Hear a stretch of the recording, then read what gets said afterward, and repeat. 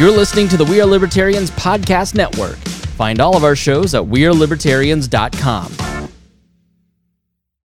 When you need mealtime inspiration, it's worth shopping Kroger, where you'll find over 30,000 mouth-watering choices that excite your inner foodie. And no matter what tasty choice you make, you'll enjoy our everyday low prices, plus extra ways to save, like digital coupons worth over $600 each week. You can also save up to $1 off per gallon at the pump with fuel points. More savings and more inspiring flavors make shopping Kroger worth it every time. Kroger, fresh for everyone. Fuel restrictions apply. Thomas Phillips was an avid collector of books and manuscripts, amassing what might be the largest such collection by an individual ever.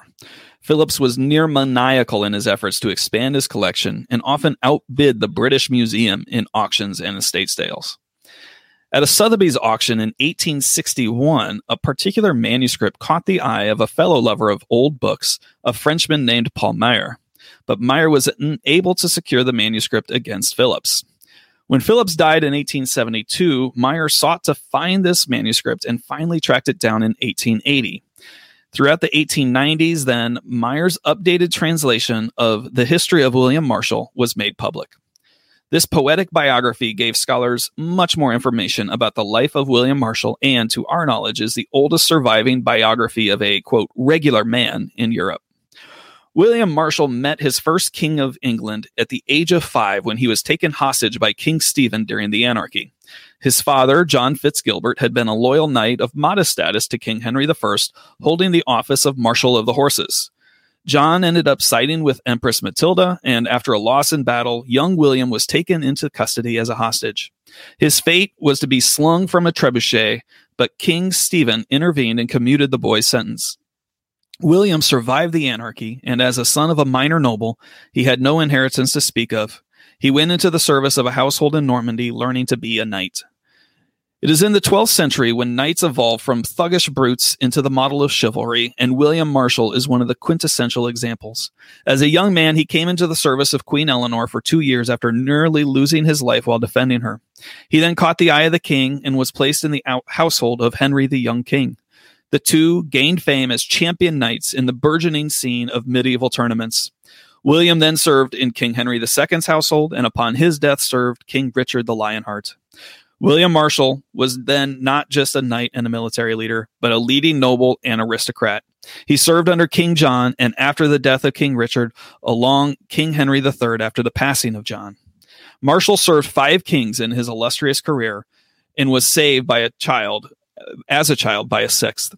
He's not a mere footnote. We have discussed the notions of the great man theory versus the theory of trends and forces as we study history. As our story unfolds today, it's difficult to argue against the notion of William Marshall, a man who was never king and came from relatively humble beginnings, of being a great man who singularly shaped history. Welcome to the History of Modern Politics. My name is Chris Spangle. The voice you heard in the cold open is that of Matt Whitliff. And today we are finally getting to the Magna Carta, one of my favorite topics, a topic I wrote a paper on in college last year. I'm still in college, which partly inspired this podcast. Now in this episode, we're going to cover just 50 years of history, 1162 to 1225. And there's a lot going on and so many great stories. You're going to want to check out the reading list if you're a member of History of Modern Politics Plus, because there's many great short books on the Magna Carta, like by David Starkey or Dan Jones. And if you're listening to this podcast, you have almost certainly heard of the Magna Carta, but we're going to focus on the why and how aspects of the charter and less about the what, because we often think of the Magna Carta as this big founding document of American history, and it's not quite a founding document of anything. It was just a list of grievances, but we'll get into that and we'll talk about how it happened. But you mentioned the great man of history theory and the trends and forces theories. Can you explain those two things for us? Yeah, I mean, for a long time, historians, these theories of history evolved in like the 19th and 20th centuries. But the great man theory is the notion that, history is shaped by great men, right? Julius Caesar, Henry VIII, etc. And, these singular figures are really what shaped and moved history and tells the story of history.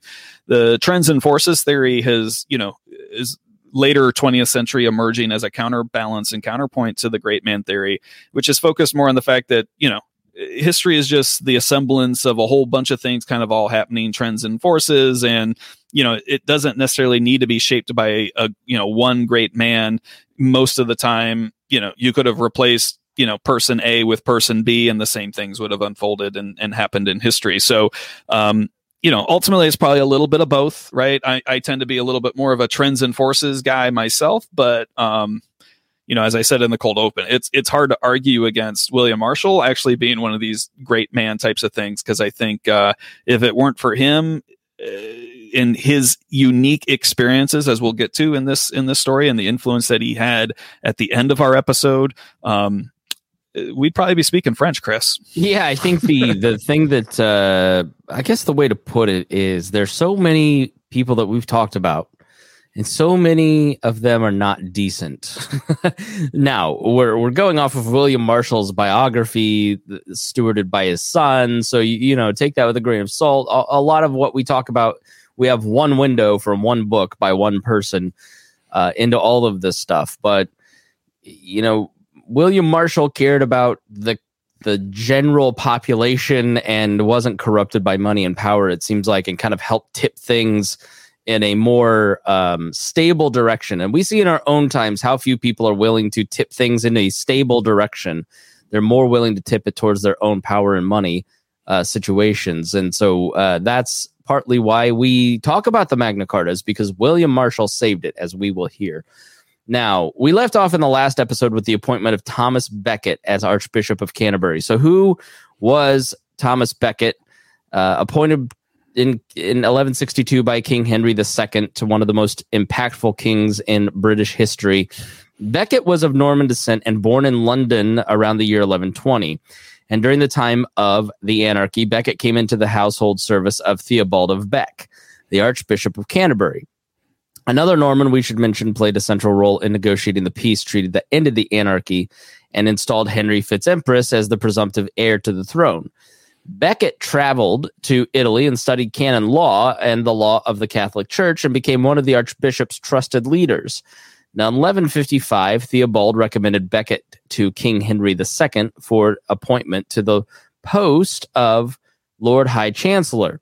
As this is a political history podcast, it's important that we briefly cover these emerging roles in what is known as the great officers of state. So, why don't you walk us through these roles, Matt? Yeah. And actually, I think just a reference, you talked about how important Henry II was in establishing this structure of government. Like, this is all now beginning to really emerge and solidify under King Henry II. So we've talked before about the notion of the royal household or the royal court. In effect, this is the apparatus that operates the day-to-day affairs of the state under the direction of the king. Now, the Norman kings that began to create these into more formal offices due in large part to their consistent habit of not actually being in England and requiring to have a government to function when they are away. So the first of these roles is the chief justiciar. So in the 12th century, this position was more or less the second in command to the king.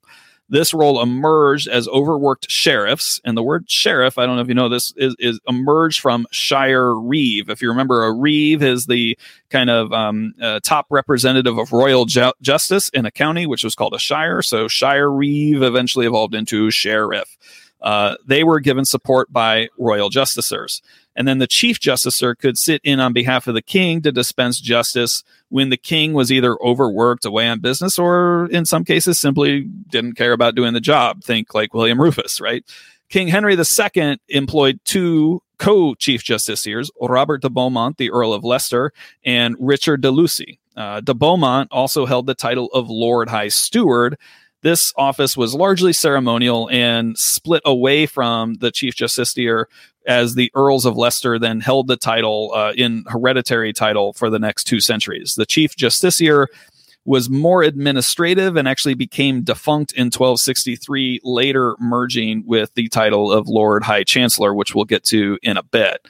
So the next role is that of the Lord Great Chamberlain. In 1399, a separate role of Lord Chamberlain split from the Lord Great Chamberlain. In the 12th century, this holder of this office acted somewhat like a chief of staff to the day-to-day operations of the household by determining who could meet with the king, managing access to the more private quarters of the king's palace, and overseeing royal events. This role was held by Aubrey de Vere, Earl of Oxford, during the reign of King Henry II. So next we have Lord High Treasurer, which began to evolve early in the reign of King Henry I, and the Treasury became known as the Exchequer. You've heard of the Exchequer. This is due to the large table which was used to manage accounts and perform calculations and its resemblance to a checkerboard. This office later extended into the Chancellor of the Exchequer, which of course survives today. Henry II appointed his grandfather's Lord Treasurer, Nigel of Ely, as his own. Nigel was then followed by his son, Richard Fitz-Neal, shortly into King Henry II's reign. The roles of Lord High Constable, Earl Marshal, and Master of the Horse were interrelated and all had to do with matters of the military. The Lord High Constable oversaw the royal armies and administered martial justice alongside the Earl Marshal. The Earl Marshal oversaw the royal guard and stables. Eventually, the Earl Marshal became the head of all military matters, leading the Lord High Constable as a ceremonial position. John Fitzgilbert was the first Marshal of the Horses, serving under both King Henry I and II.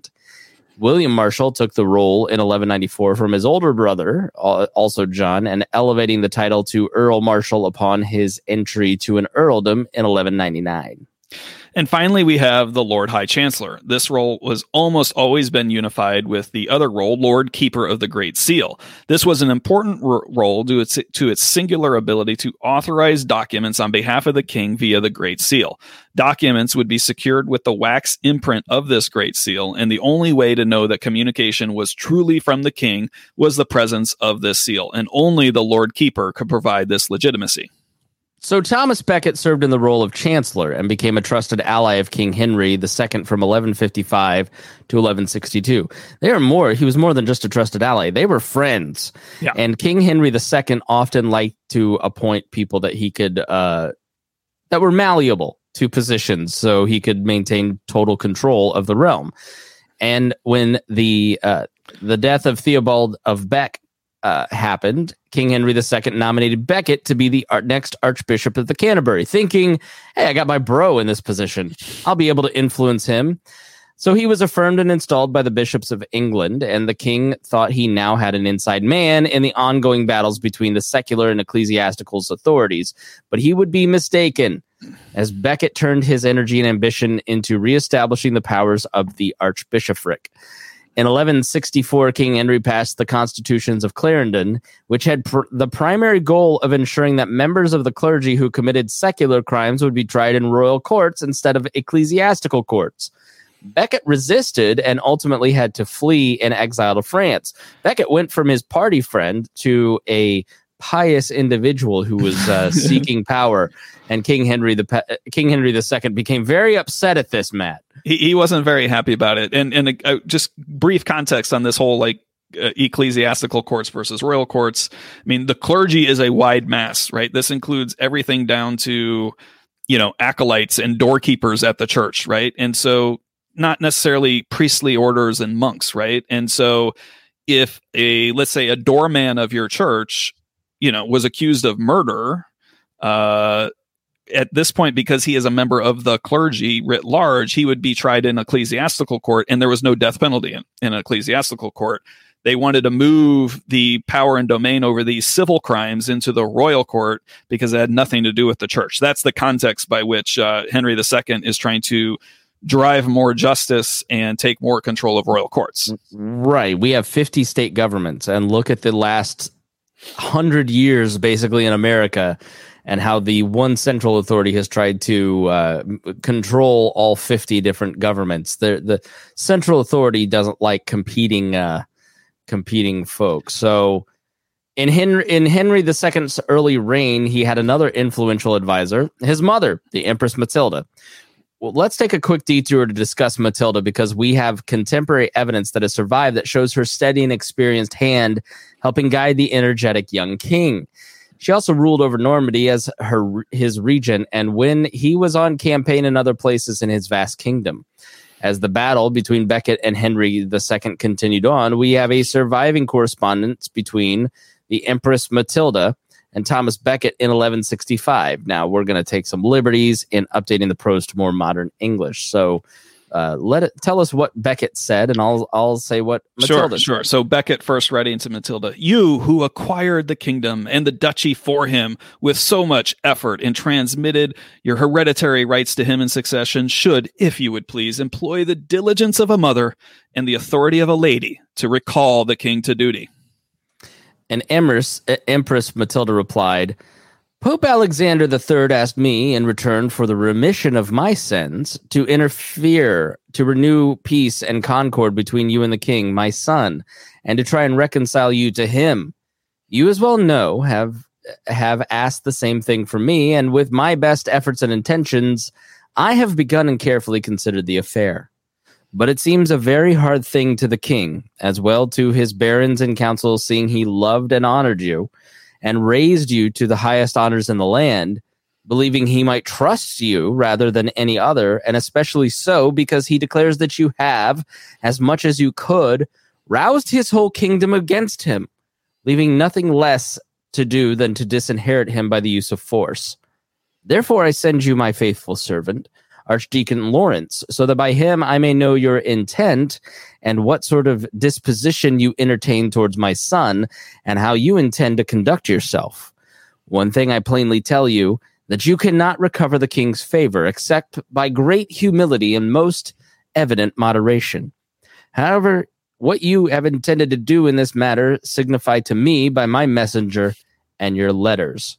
So I love that passage. Yeah, it's like Dick Cheney writing to, somebody on behalf of George Bush. Barbara Bush. Right, yeah, right. No, and Barbara's like, "Listen, man, he put you where you're at, and don't try to undo the king. You better get square here, man." She's got clearly invested in the power, not just like hanging out. She's like, "You tell me what you want to do because I'm going to come F you up."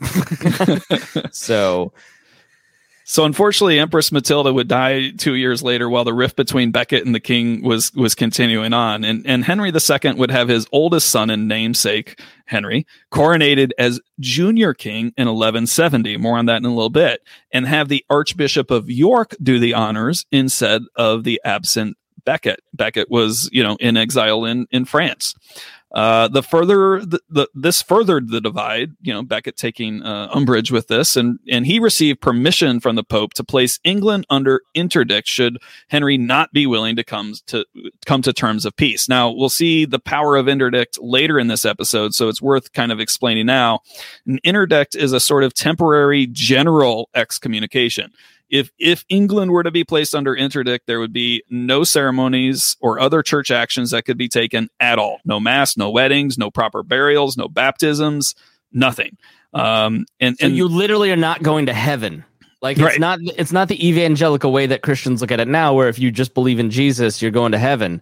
But back then, the church taught that if you didn't take mass every week, if you weren't wedded in the church, you were not married. If you're not buried in a proper burial, you're not going to heaven. No baptisms. Like, it's a very big deal. It's a big deal. I was trying to, like Chris, as I didn't put this into our notes, right? But I was trying to think of like, what is the best equivalent to think of like where the church sat in like modern times, and what would like the interdict be? I think it would be like if AT&T, Verizon, and Sprint got together because they were upset at the government and they shut down the internet. Yeah, right.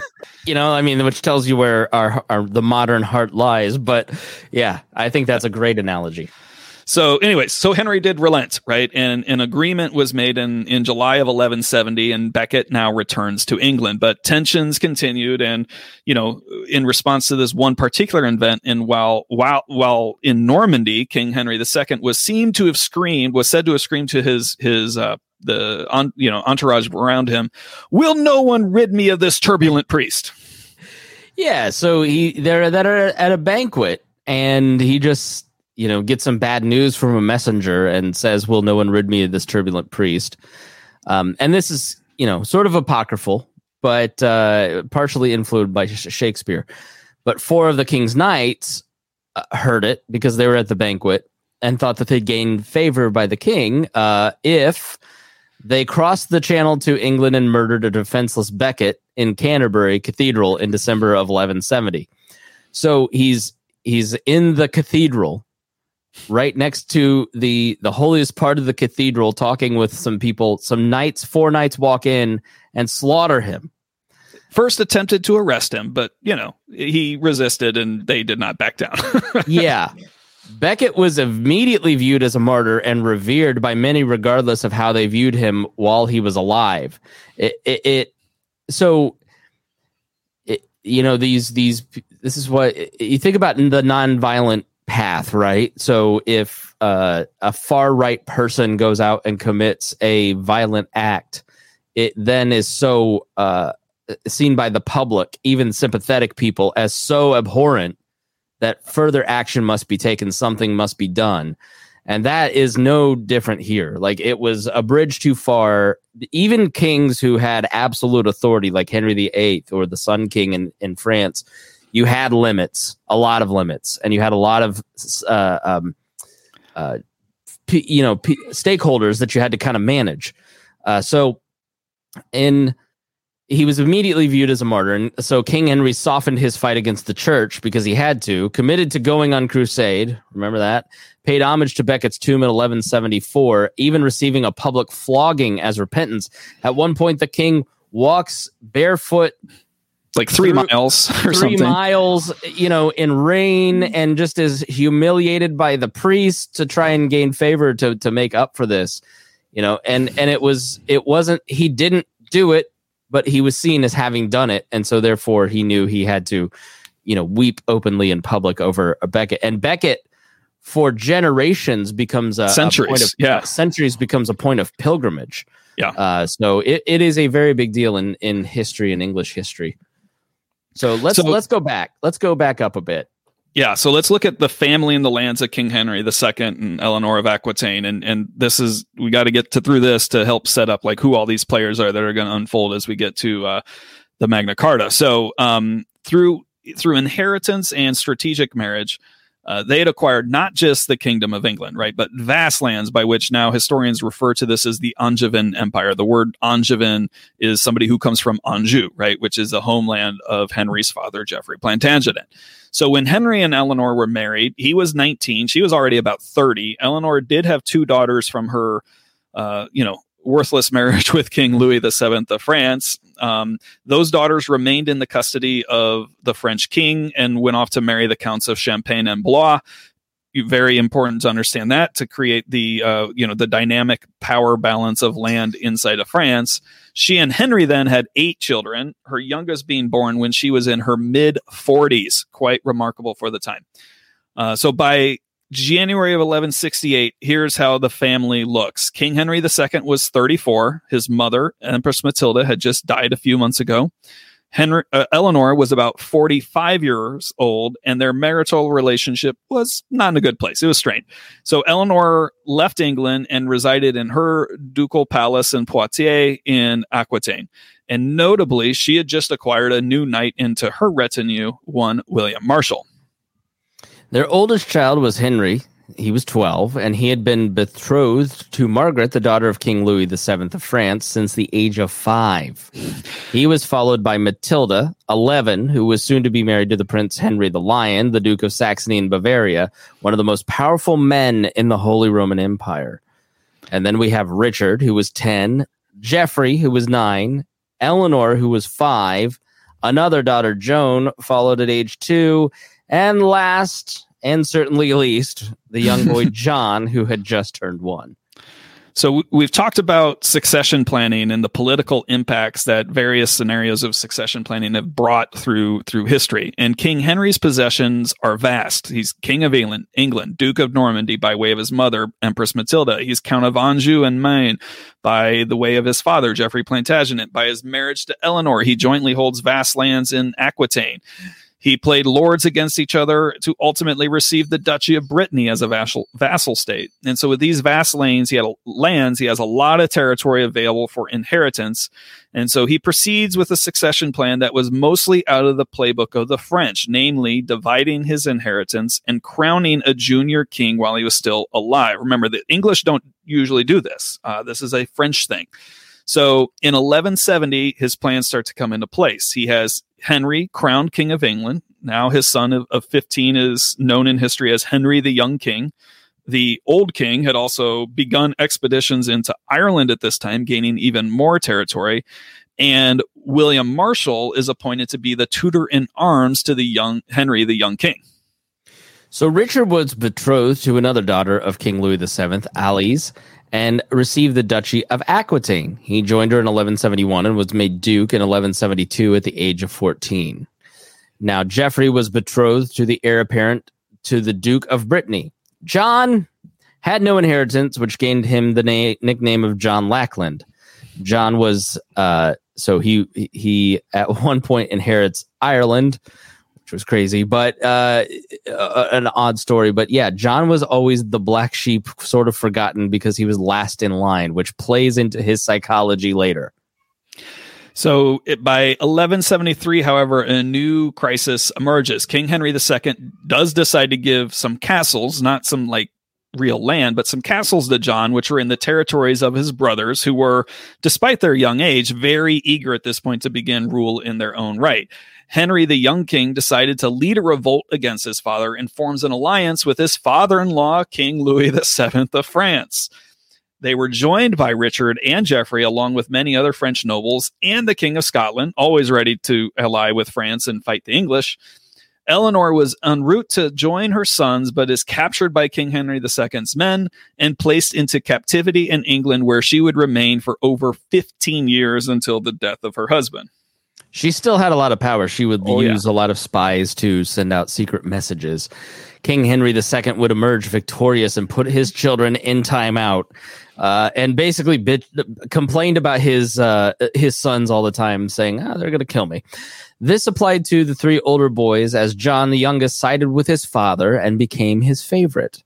Again, which is when he was given Ireland and then insulted everyone in Ireland and was kicked out. This applied. In 1180, King Louis VII died, and his son Philip became the king. King Philip at the age of 15. The sons of Henry became more restless, as the King of France was now younger than them. So think of Prince Charles and how ready he is to be king, and now his son's probably going to be king because he's getting too old. So more tragedy strikes in 1183 when Henry the Young King dies, and while he's still aligned with France in this on-again, off-again conflict with his father and brother Richard. Because, while he's also, Richard is sometimes with his father, sometimes he's against it, depends on what he's doing, because all he cares about is Aquitaine at this point. They're all very transactional. What's going to get me the most power and money? So King Henry II, who now takes William Marshal into his own household of knights, now revises the succession plans. So now Richard, who's now 27 years old, would become the heir apparent to England, Normandy, and Anjou. Geoffrey would retain Brittany, and now, Chris, as you've been alluding to, John receives the title Lord of Ireland. This is actually 6 years earlier in 1177. He goes to Ireland and tugs on the chieftain's beard, and then they try to start a war because over insult. It's just like he's a lunatic. He's just crazy. Yeah, he is. But in these new plans that are drawn up, he's supposed to also get Aquitaine. Henry's like, Richard, you're going to get all this other stuff. You don't need Aquitaine anymore. We can give it to John.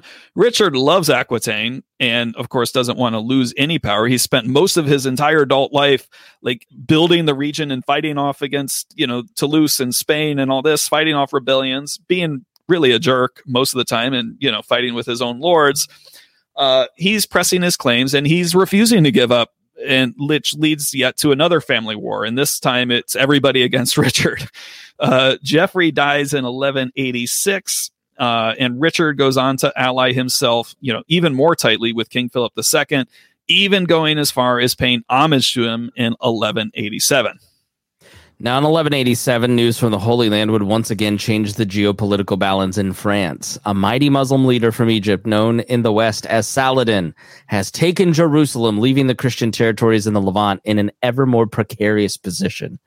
Calls for another crusade swept across England, across Europe, and the Pope used this opportunity to try to broker peace in France and turn the factions away from fighting each other and towards fighting Saladin.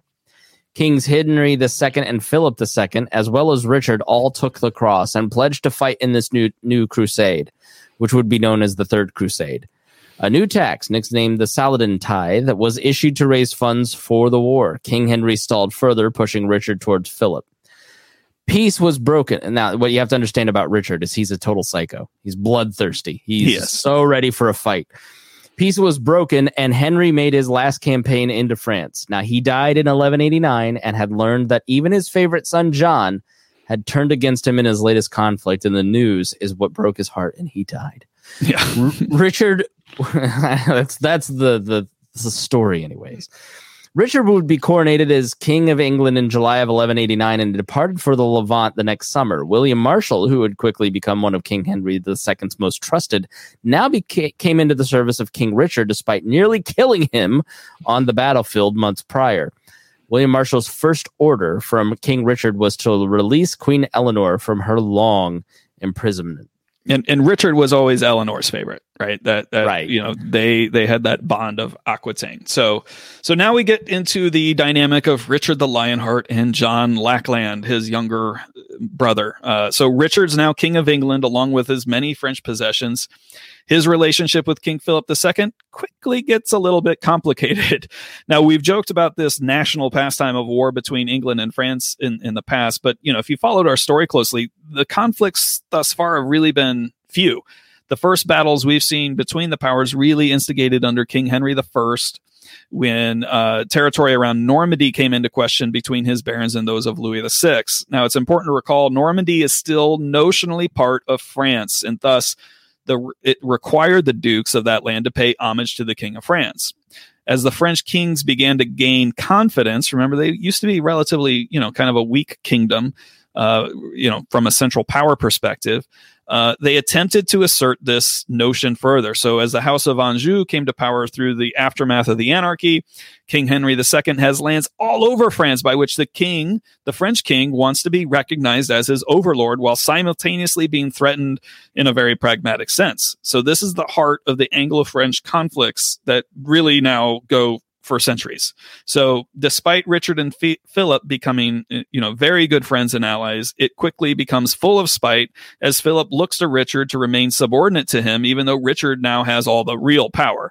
And this is even more complicated because Richard refused to marry Alice, to whom he'd been betrothed since 5 years old or some craziness, who's the sister of Philip. And Richard was never really enamored with this match. And it's rumored, and probably true, documented, that Alice had been taken as a mistress by his father, Henry II. So imagine you're going on a road trip with a guy you hate. And you're both kings. So this is the stage as these two kings are about to go on the Third Crusade, where they, according to the laws of the church, had to be allies and have peace between them and all their lords back home. It was a crime to the church to attack a man or his property while on crusade. Now, this leads to a lot of undermining. The first piece we need to briefly discuss takes place in Sicily. If you recall from our last episode, the Normans conquered Sicily in 1096. A kingdom was established in 1130 under Roger II, the son of one of the many Hauteville brothers. Now, fast forward to 1177, the king is now William II, grandson of Roger II, and he is married to none other than Princess Joan, the daughter of Henry II and Eleanor of Aquitaine. Joan is just 12 years old at the time of her marriage. Whew. As Richard became king, William II died, leaving Joan a widow. Now, bear with us. This gets a little deep, but it lets us introduce a famous name of history, a funny nickname, and actually ties into key parts of the story. The Third Crusade was supposed to be bigger than any crusade prior. Not only were the kings of England and France personally leading armies, but so was the Holy Roman Empire, Frederick Barbarossa. You may have heard of him. He reigned as emperor from 1155 until his death. And his death comes while he is in transit to the Holy Land in 1190. While he was on his way, his son Henry VI, an heir apparent, stayed back in Germany with his wife Constance. Constance is William II of Sicily's aunt and has been named heir to the Sicilian throne in 1189, but she was stuck in Germany with her husband. Understand the other dynamics here, that the papacy is very nervous about the situation because they had used Sicily as an ally in their political and military battles against Barbarossa, who was still fighting the investiture controversy with Rome. So unifying Germany with Sicily was not what the Pope wanted to see. So a cousin of William II named Tancred uses the power vacuum to seize power and claim the throne for himself. He imprisons Queen Joan, again, Richard's sister. You can only imagine this did not sit well when he arrived in Sicily on the way to the Levant in 1190. Tancred was not well liked, and due to his short stature was nicknamed, unfortunately, the Monkey King. Negotiations ensued.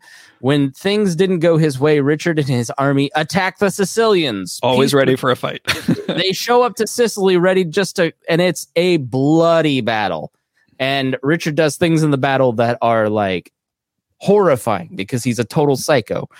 Now, one more piece of the puzzle before we cover the peace terms. As we mentioned, Richard was not keen on marrying Philip's sister, Alice, with whom he had been betrothed for many years. Queen Eleanor, now about 68, embarked on a diplomatic mission through the Pyrenees mountains south of Aquitaine into the Spanish kingdom of Navarre. Here, she negotiated for the betrothal of Berganaria, the king, the daughter of the king. This illustrates Eleanor and Richard's focus on the southern borders of the empire near Aquitaine and seeking to create a buffer against intrusions from Spain. Berengaria would be sent to Sicily to meet her future husband. So tell us about the peace settlement. Yeah, so Richard and Tancred are able to come to a peace settlement, and Philip is part of this too. So the settlement between the Lionheart and the Monkey King is as follows. Queen Joan would be released into Richard's custody and be paid compensation for her lands that she was losing. Tancred would be recognized as king, and a peace would be established between England, France, and Sicily. And it was then acknowledged that Arthur of Brittany would be Richard's heir. Now, who is this Arthur of Brittany? Arthur is the oldest son in the traditional line of succession under the rules of primogeniture. He is the son of Geoffrey, Richard's younger brother, and he's just 3 years old right now. But this is an obvious slight against Richard's younger brother, John. Throughout the entire period, as Richard's planning to go on crusade, the biggest worry back home was that John would be plotting to take control away from Richard. And yeah, that's what he was doing. When Richard left, he was warned that John was doing this. And he said, yeah, let him try. He's so incompetent. He's going to fail. It won't work. And it did. He found, So finally, and Arthur is given the name based on the legend of King Arthur, which is now, by this time in the late 1100s, like super popular. And in fact, it's also allegedly, this could be apocryphal, but Richard gave Tancred the sword, the real true Excalibur sword, as a gift to help secure the peace.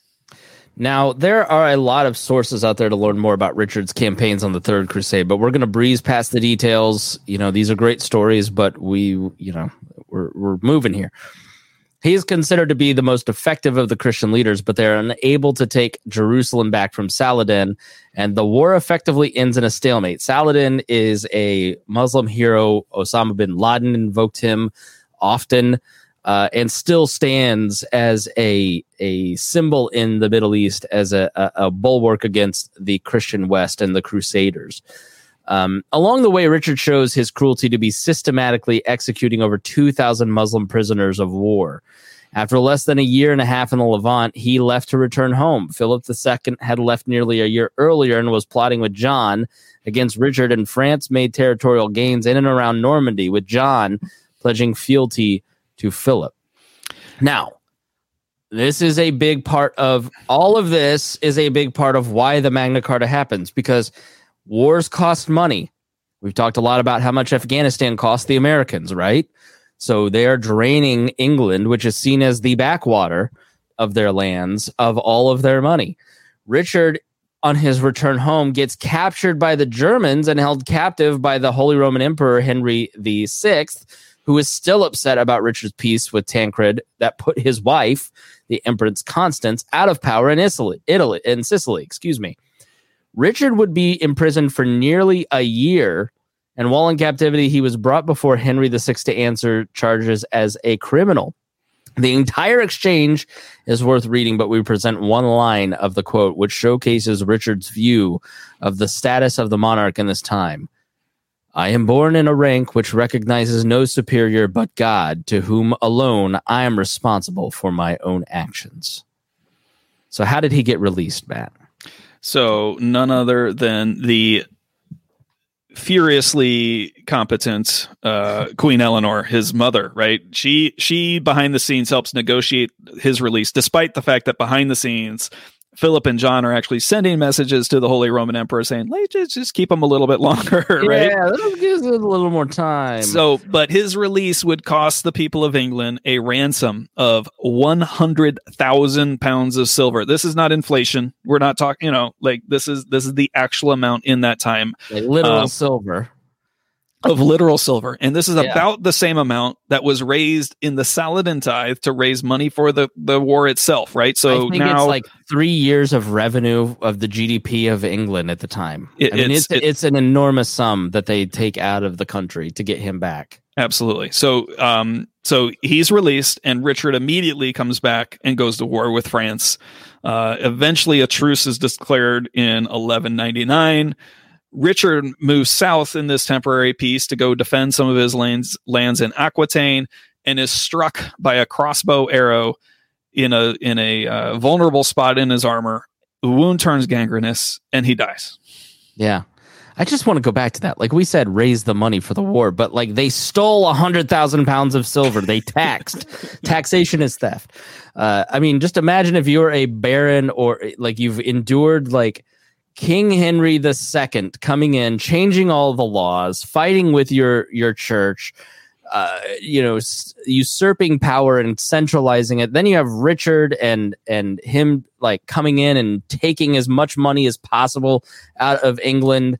And then what does the Plantagenet family leave you?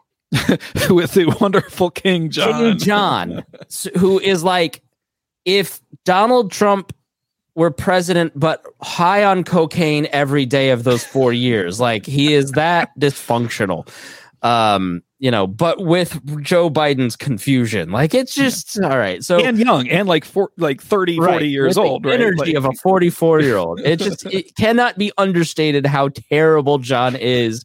Like he isn't as violent and deadly as Richard, but he's not effective. So he's just like, he's just petty, right? Like I don't know how to put it other than like I actually at multiple times in putting the notes together like had to look up synonyms just to try to come up with the right words to describe I guess John. The way to put John is Trump is a great way to kind of explain it to people, because John, the way that Trump's style offended the modern political establishment is the way that John read to the political establishment of that time.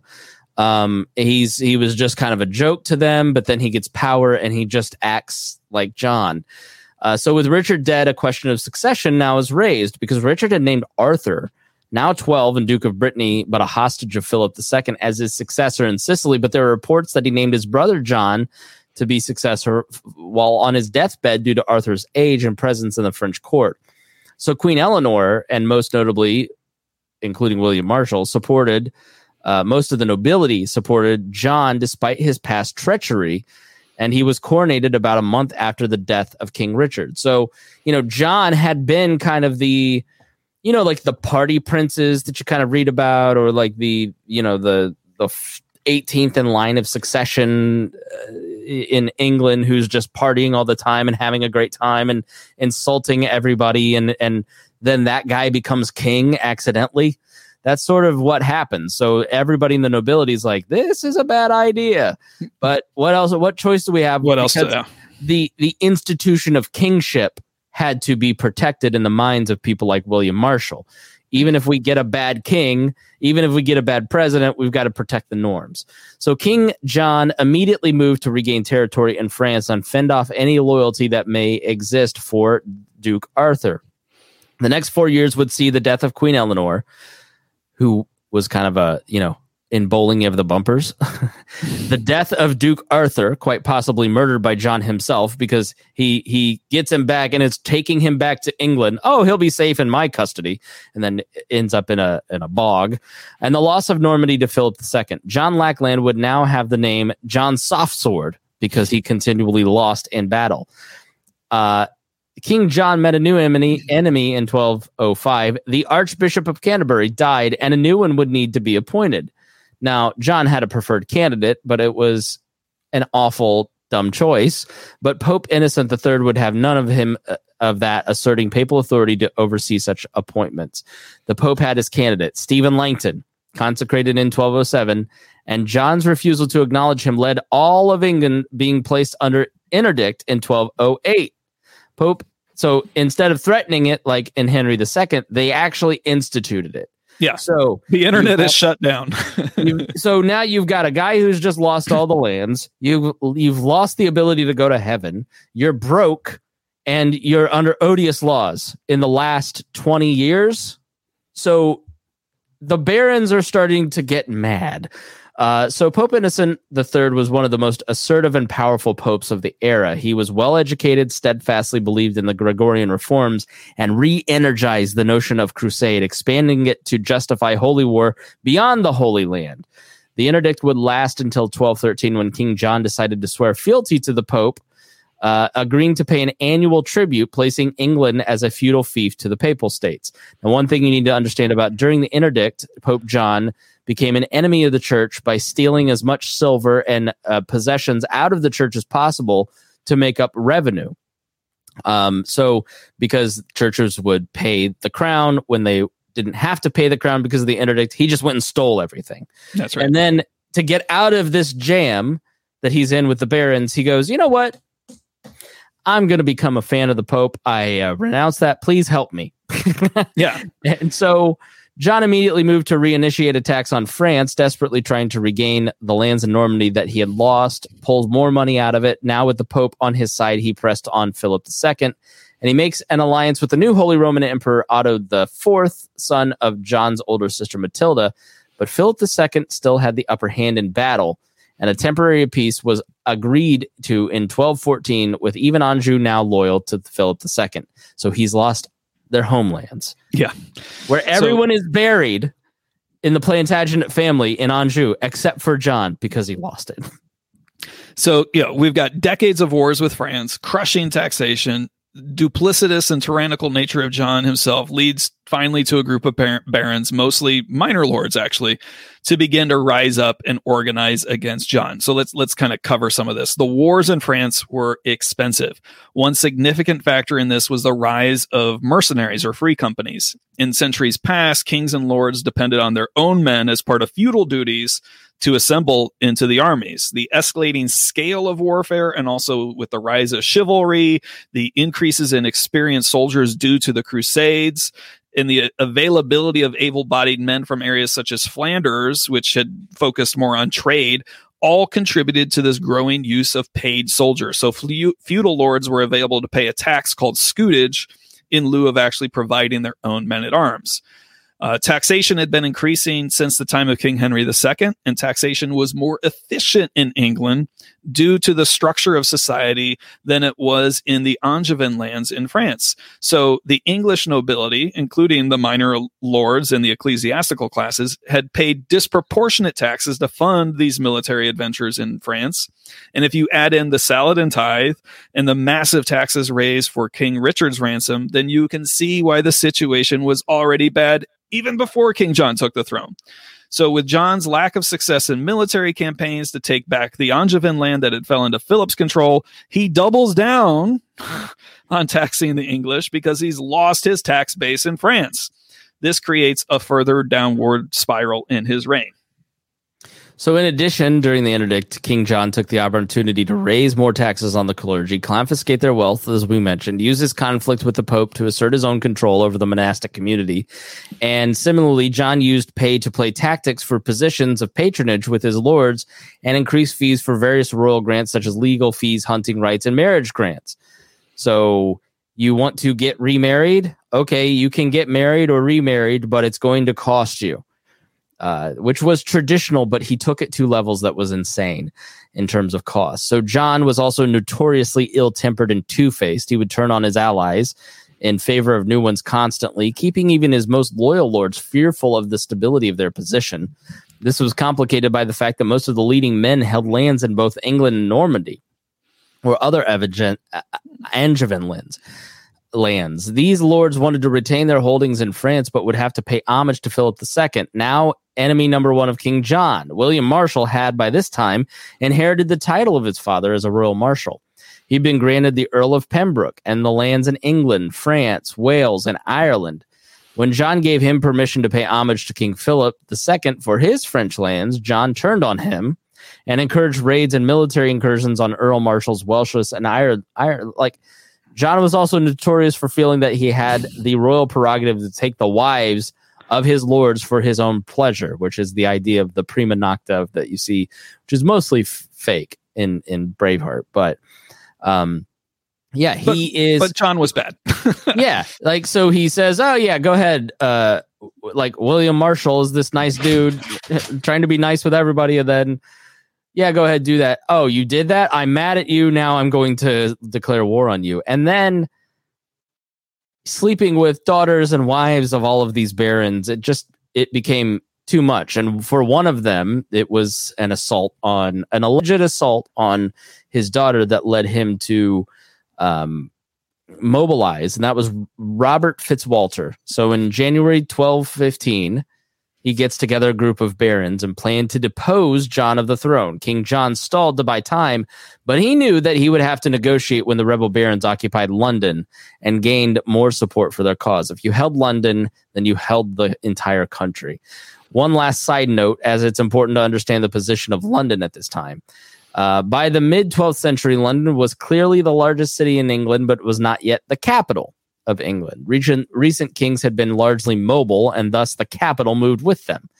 So the principal location of the royal household, while in England, had moved from Winchester, the old Anglo-Saxon capital and still home of the royal treasury, to Westminster Palace, which was just outside of London, west along the Thames River.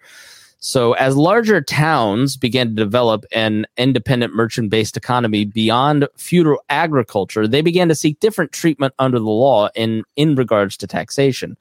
This trend began in France and Italy, where such cities were beginning to develop and were referred to as communes. Communism. London began to push for similar treatment and had clearly become a strategic city by the time of the anarchy to rally support for wealthier individuals. Local aldermen had also emerged as a council of barons to represent the community of lords, and in 1189, London was given the unique status of having its own mayor. Henry Fitzalan was the first Lord Mayor of London.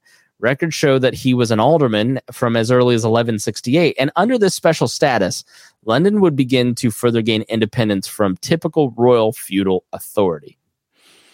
Yeah. So, getting London, as you mentioned, was important, and London now has a unique status. It doesn't kind of live within the same context of the rest of feudal society. I always think about, when you're playing the game Civilization, if you have, right, you get to that note, that point of, inflection where you're suddenly now really starting to, develop into out of just farming and, building up your grain and stuff like that, that you can start having people specialize in certain tasks, right? And your research goes further, et cetera. This is now what's happening here in London. So anyways, both sides appealed to the Pope Innocent III for arbitration at this point, the barons, the rebel barons, and King John.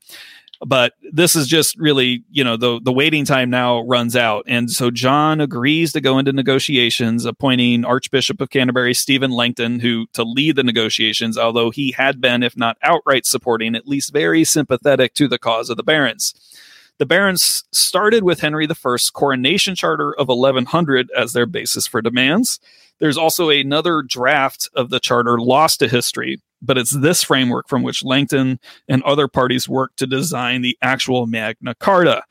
The Magna Carta was then reluctantly agreed to by King John, but issued under his royal seal on June 15th, 1215, after the negotiations concluded at a location between London and Windsor Castle known as Runnymede. So if you hear people talk about Runnymede every once in a while on like Monty Python or other British humor, you'll hear, Runnymede reference. And it goes back to this negotiation for the Magna Carta.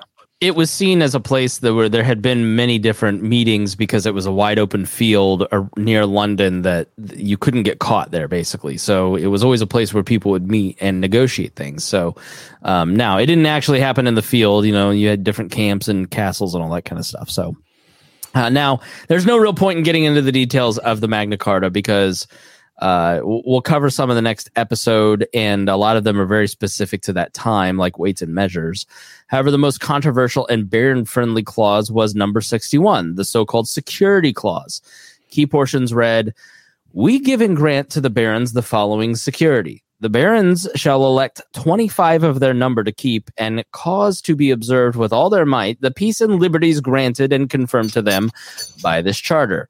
If we transgress," we meaning the king, "transgress any of the articles of the peace or of this security, the 25 barons may distrain upon and assail us in every possible way, with the support of the whole community of the land, by seizing our castles, land, possessions, or anything else saving only our own person, and those of the queen and our children, until they have secured such redress as they have determined upon.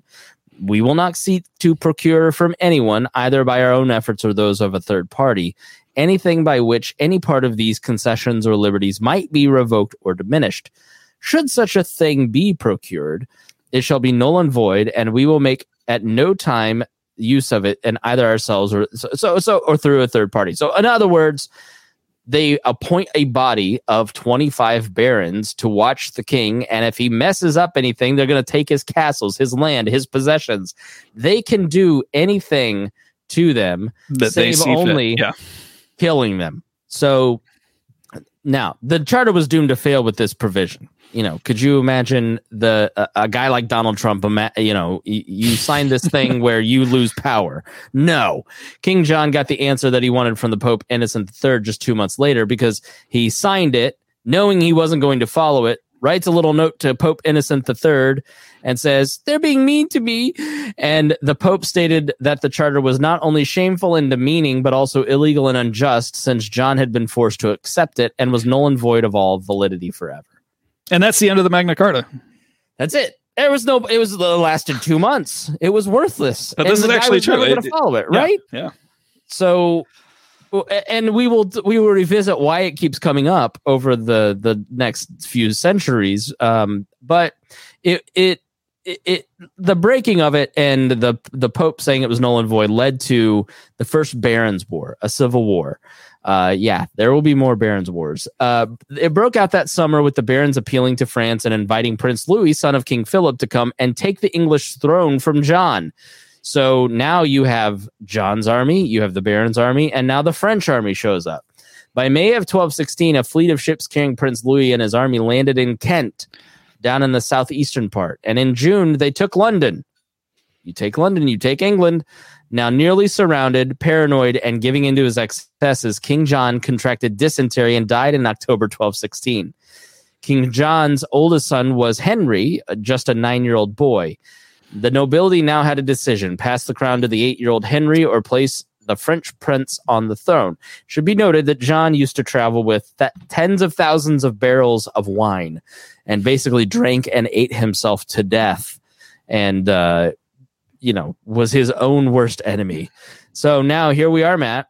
Yeah, we got William Marshall. What do we choose? He's remained part of the royalist forces. He is still, bless him, trying to hold the tradition of the kingdom together and fighting for the royalists against the barons. He is named the protector of young Henry. And the church still backs the royalists, importantly, because they kind of have to, as England, after all, is a fiefdom of the Pope. So the church backs the royalists, which allows for the coronation of King Henry to happen in late October. After all, the church has to coronate the new king. Sorry about the dog there. The Magna Carta was then edited and reissued with the security clause being one of the key provisions stripped from this new charter. So when when Prince Louis of France returns to France to get more reinforcements, the papal legate, the diplomat with the ability to speak on behalf of the Pope, declares the royalist cause to be now a crusade. As, after all, the barons were attacking the King of England, a feudal vassal to the Pope. This now starts to get some barons to defect due to both William Marshall's reputation, the reissuance of a Magna Carta, and the position of the church. So by the spring of 1217, Marshall is now leading a resurgent royalist force into victories against the French and the remaining rebel holdouts, leading to a truce, final peace negotiations in the summer. Yeah, and so this war is now over with the Treaty of Lambeth in September of 1217. Yeah, what's interesting is Marshall, who was aligned with King John and Henry and the royalist forces, but was also a baron and friends with many of the people on the other side, and was seen as this very stable hand, takes the Magna Carta, strips out many of the things that were, because John is gone, he can take out some of the more odious parts of it to the royalist factions, reissue the Magna Carta, and so he changes the more controversial parts, but saves the Magna Carta because he flips a lot of it on its head, makes it more favorable to the king, but gets the barons. And it's a beautiful piece of negotiation by William Marshall, Langton, the Pope's people, the barons, and allows King Henry the Third and the Plantagenets to continue to reign.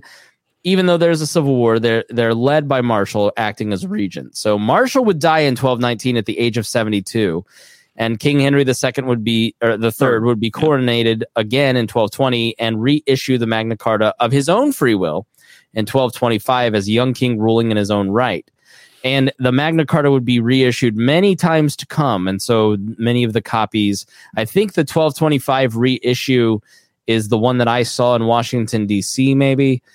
These get issued and placed in churches. I think, the cathedral in Lincoln has one, and that's the one that maybe they loaned to the U.S. So, yeah, it's a brilliant move by William Marshall to kind of save all of this and sets the precedent for the 25 barons, for barons controlling the king and having a greater influence. And it's not just the king alone.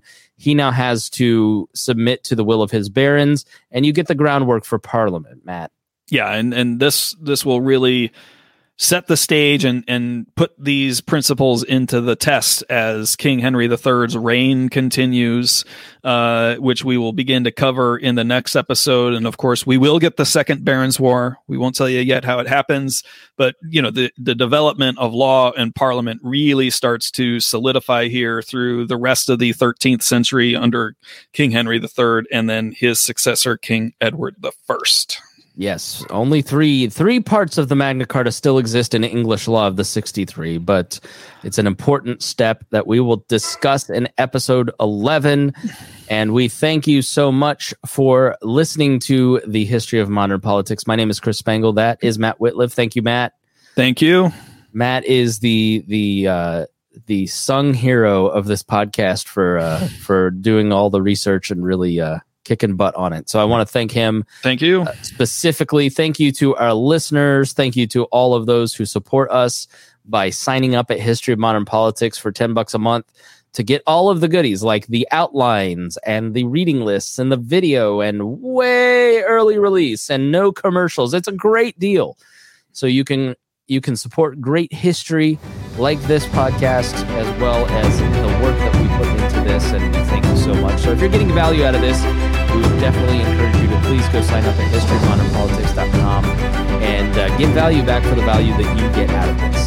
So thank you so much for joining us. We will see you again in 2 weeks.